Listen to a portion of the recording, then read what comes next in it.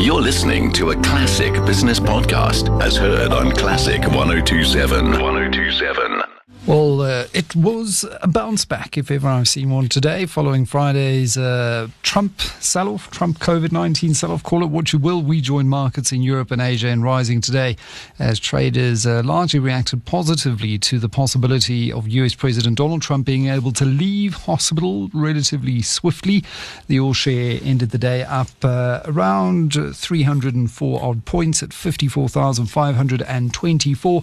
All sectors see facing, except for financials, down 1.5%. Property gave back smalls as well, 0.3%. Following a pretty good week for the battered South African property index. Big moves in multi-choice. It gained as much as 9.2% at one stage, its biggest intraday jump since the 10th of June. That's after it announced that France's group Canal Plus had acquired a 6.5% stake. We saw a big jump in Richemont as well.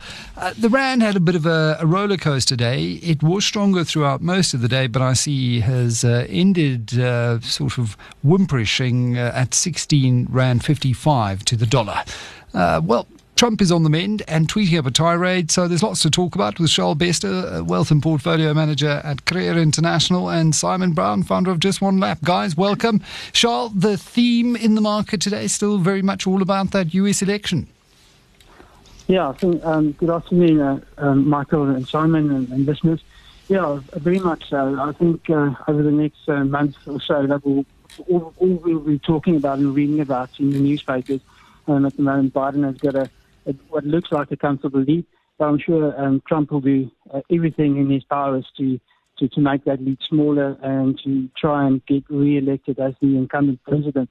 And we see now with when he tested positive for COVID, it is the most powerful position in the world, and it does have an impact on markets. And to be honest, since his election 4 years ago, the market, especially in America, has done very, very, very good. Although we don't always agree with his methods and what he says, he has been positive for the market. And if you look at it, Simon, I think capital markets would probably prefer a Trump victory, especially if Democrats retain the House. And I think markets too can live with Biden, but they might be nervous about a Dem sweep. I think either way, markets prefer there's a bit of a check on power. But all in all, it doesn't look like an election in which a clear result would significantly affect the markets. I think probably the worst thing for markets right now is if we get a no result, if something happens where it's contested. I think you're 100% right. I remember back 4 years ago, there was lots of concerns around Hillary Clinton victory and her take on the markets. At this point, if Biden wouldn't get anything, it would probably be stimulus packages, larger than it's currently, potentially going to go through. Although it's gone through the House, but not yet hit Senate, and probably won't get through Senate.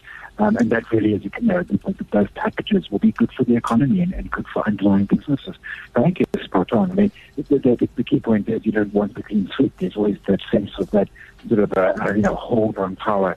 Have at least one part of one of the three in another party to keep a check on that power. But the concern is more about, we know we're not going to get a result in sort of the morning of the 4th of November with a lot of mail in, but how long is it going to take and how congested will it going to be? And that probably is the bigger concern. Absolutely. We'll be following the coming weeks very closely, hosting panels with international watchers, observers, and as Trump tweets today, he wants some election poll watchers signing up. So any takers there? Charl, do you want to go over to the States and be our watcher from Africa to make sure that it's a free and fair election? I'd like to go. I think it would be very interesting. And I think it's going to be a volatile, but it's going to be interesting next 4 weeks with both parties doing everything and throwing everything at the gauntlet and trying to win, because the Democrats see this as their chance to get back into the White House, and they've been fighting, and have they got a good enough a candidate?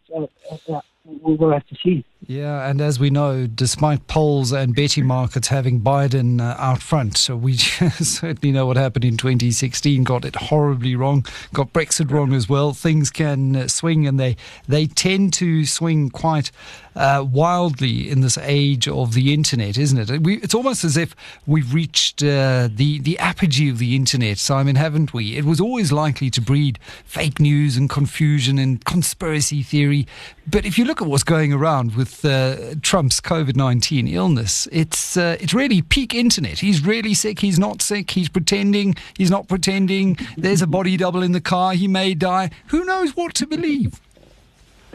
Michael, I think you're spot on. It really is big internet. I also think it's probably worth, those of us, and I throw myself in that, and undoubtedly you as well, who sort of live in this bubble. We also need to remember, take Twitter as an example. There's only about 150 million active users on Twitter, which is a lot of people. But that's not even, if you consider maybe half of it's America.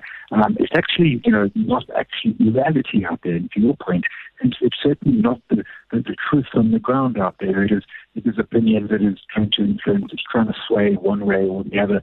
And that's not even before we sort of start touching on Russians and other sort of organizations which we've had even locally with Bill Potts doing. It has become a dumpster fire in places. We can curate it, we can be smarter around it, but certainly we're going to log onto the internet and take it as reality, because that reality changes by the second, depending who's trying to define it. Yeah, and speaking of the internet, one company that was tipped by some analysts to be killed by Netflix, video killed the radio star. Well, radio's still here, guys, and I still think it's like that in one sense for your satellite TV operators like MultiChoice. They are competing with Netflix. They've got their Showmaxes out, and very interesting, Charles, to see that Canal Plus, which is owned by Vivendi, picked up a 6.5% stake in MultiChoice. Could we be seeing some potential corporate action here? Yeah, it's very, very interesting news that we got today. And I believe Canal 6 is probably one of the biggest competitors in Africa. So, yeah, maybe an initial stake that they're taking, and they might be talking to relevant people to probably increase that stake over time. I think MultiChoice is a very valuable asset. Obviously, there are headwinds, but they still they have access to a lot of content, especially sports, super sports, and a lot of people pay that monthly subscription just to get access to sports. And luckily, we've got rugby and stuff coming back now. So as long as they own that, I think it's a valuable asset. I think they make a good return on their equity. And if you're number one or two player in your geographic reason, then you actually make good money. So, yeah, I think it would be a good investment for Canal Plus. Simon, what's your take on the news? The share price certainly rocketed on the back of it, up 9.3% today.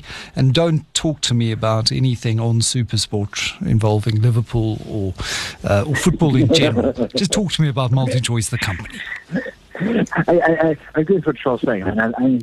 Could be the challenges. In South Africa, we have rules that basically say foreigners can't hold more than 20%, and that's not MultiChoice. That obviously that's the holding company. Lot sits within that, so that gets complex. It might even just be what we see is Canal Plus is very much more focused on francophone African markets.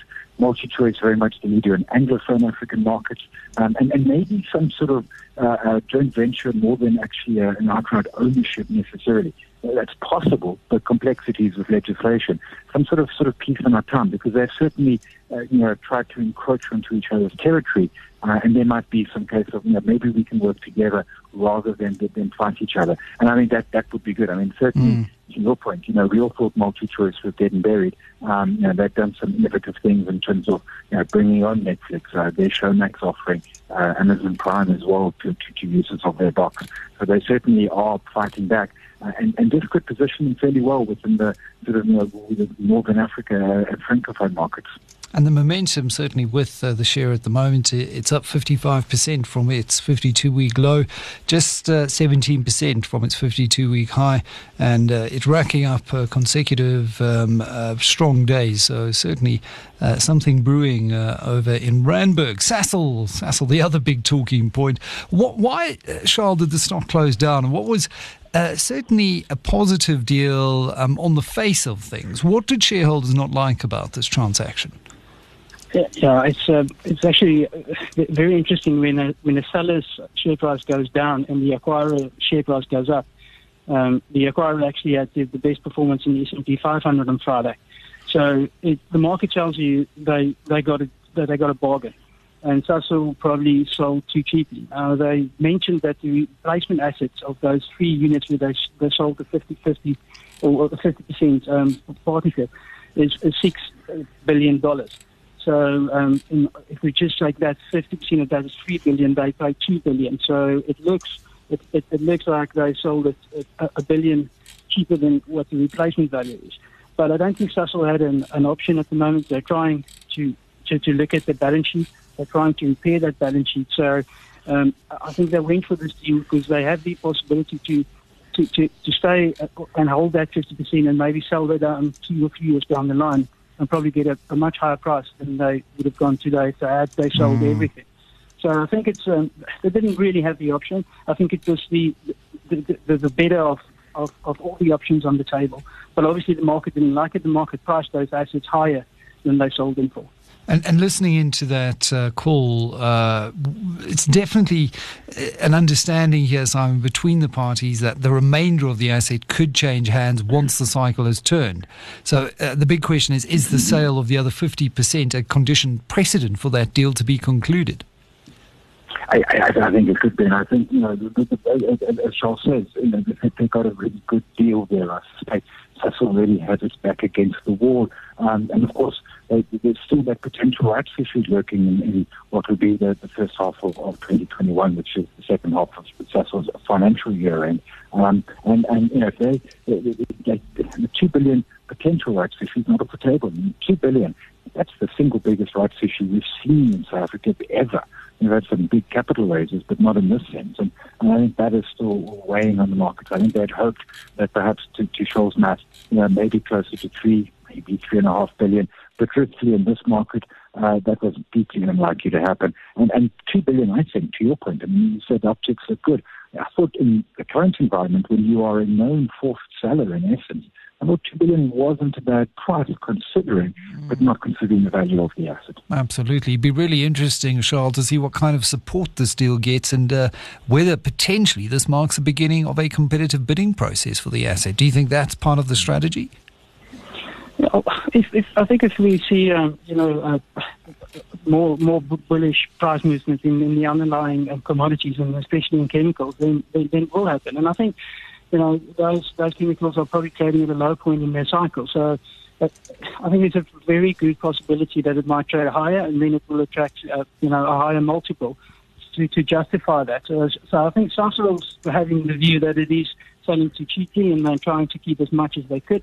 But they had to strengthen that balance sheet. So I think there's a very good possibility that it might attract a higher multiple going forward. Now, in a market where we've seen a lot of dispersion, and I'm going to be chatting to Chris Holdsworth of Investec about this, certainly in the US market, we've seen something like 40-odd companies surge more than 400% this year. We've also seen record filings for bankruptcy. So you're either shooting the lights out or you're going out of business because of COVID. We've got Baldwin today up, Simon, 15%. That's after the announcement this weekend, officially the cutting of the ribbon around Mooikloof, that massive sectional title development out on the east of Pretoria. And looking at Baldwin's share price, up 190% this year so far. So lots for shareholders to like. Mooi, I think, is the word that comes to mind.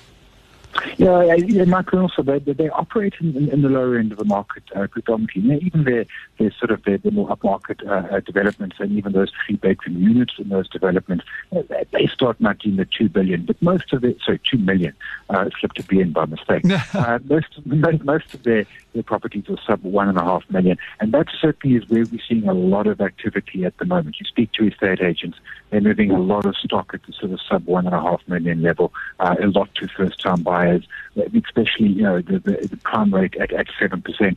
Even if your bank's only going to give you prime, 7% is wow. I remember taking bonds north of 20%, so it's a really, really good rate, and so they're in that sweet spot. And tweet from the president always helps, and if every, they're certainly not going to dissuade you in this sense.